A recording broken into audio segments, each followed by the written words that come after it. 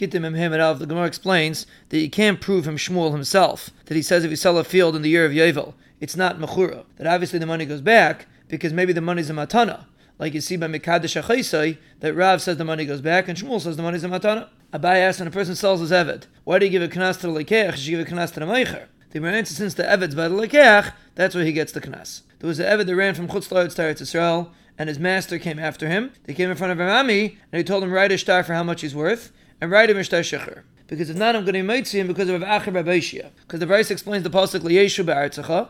You would think a guy that's mekabel on himself not to serve Avodas Kechavim, that he's not living in Eretz Yisrael. The pasuk says Leisasker Eved Al Adainav Asher Yinatzal Lechem Yim Adainav. We're talking about a person that stopped doing Avodah Zarah.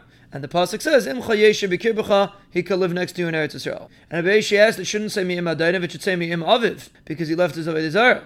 So Rabbeishia said, we're talking about a person that sold his Eved to Chutz La'aretz. Rabbeishia asked, it shouldn't say Asher Yinatzal Lecha, it should say Asher Yinatzal Mi'imcha. So rather he explains that we're talking about an Eved that ran from Chutz La'aretz to Eretz Yisrael. So you see, you free him. There means another Bryce, Leisasker Eved Al Adainav, Rebbe says, we're talking about that a person bought an Eved, Al Manas to free him. And Nachman Yitzchak explains that he said, when I buy you, you should be free from now. An Eved of Chizda ran to Bekusai, and he sent to them that they should send him back. They sent him, Leisasker Eved Al Adainav. He sent to them, that's an Eved that ran from Chutz La'aretz to Eretz Yisrael, like Avacha Rabbeishia. Abaya lost a chamar by the Kusai. He sent them to send it to him. They asked him for a simon. He said that the stomach is white. And they sent back to him, if you wouldn't be Abaya, we wouldn't send it back, because all chamarim have white stomachs. The Mishnah says you're not allowed to be paida shavoi more than they're worth because it took an oilam. You're not allowed to help them run away because it took an oilam.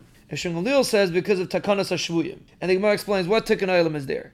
Is it because they're going to pressure the tzibur, or because we don't want them to take more? The Ram makes a raya that Levi Bar Darga was paid to his daughter for 12,000 dinrim. So you see the reason is because of the pressure on the tzibur. Abai says maybe he didn't act properly. The Gemara explains the nafkamina between Shmuel and the Chamim if there's only one shavui there. So according to Shmuel it's fine, according to the Chamim it's not. The daughters of Nachman used to mix the pots with their hands. And Avilish asked that the pasuk sounds like there's no isha that's such a tzaddikus. So they ended up getting captured, and he was captured together with them. And there was a person there that knew the language of the birds, and an Erev made noise, and the man told him that he said, Ilish brach, Ilish brach. So he told him the Erev is a shakran, he's not going to be saying on him. Then a Yaina came and said the same thing. So he said, obviously it's going to be an ace, he's going to go see the daughters of Nachman, and if they're Erlach, he's going to bring them back. So he heard them saying that we have husbands here, and husbands at home.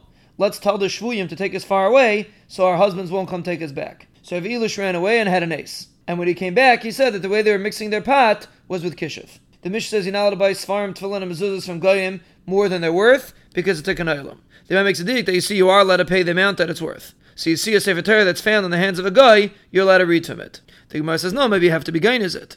If Nachman says we pass in a sefer Torah that a min wrote, you burn. If a guy wrote it, you're gain is it. If you found in the hands of a min, you're gain is it. If you found in the hands of a guy, some say you're gainis, and some say you can read from it. As if a Torah that's written by a guy, one brisa says you burn, one brisa says you're gainis. One brisa says you read from it. So the brisa that says you burn is like Rabbi Lazar, that holds stam machshevas avikechav mitzvah desire. The brisa that says you ganes is a brisa that says that if a guy or a maser or an eved or isha or katan or kusi or yisrael mummer right tefillin and mezuzah is possible, because the pasuk says ukshartem uksavtem, if you have kshira you have ksiva. And the brisa that says you can read from it is like the brisa that says you're allowed to buy svarim from a guy as long as they're written properly. And there was a story with a guy in Sidon that wrote Svarim, and Avshim Gamliel was mated to buy from him. The Gemara asked if Avshim Gamliel holds that you need Ibud Lishman, but you don't need Ksiva Lishman, because the Brisa says if you cover tefillin with gold, or you put Ar Behemoth Tmei on it, it's puzzle. Ar Behemoth Tahir, it's kosher, even though it wasn't made Lishman. Avshim Gamliel says it has to be made Lishman.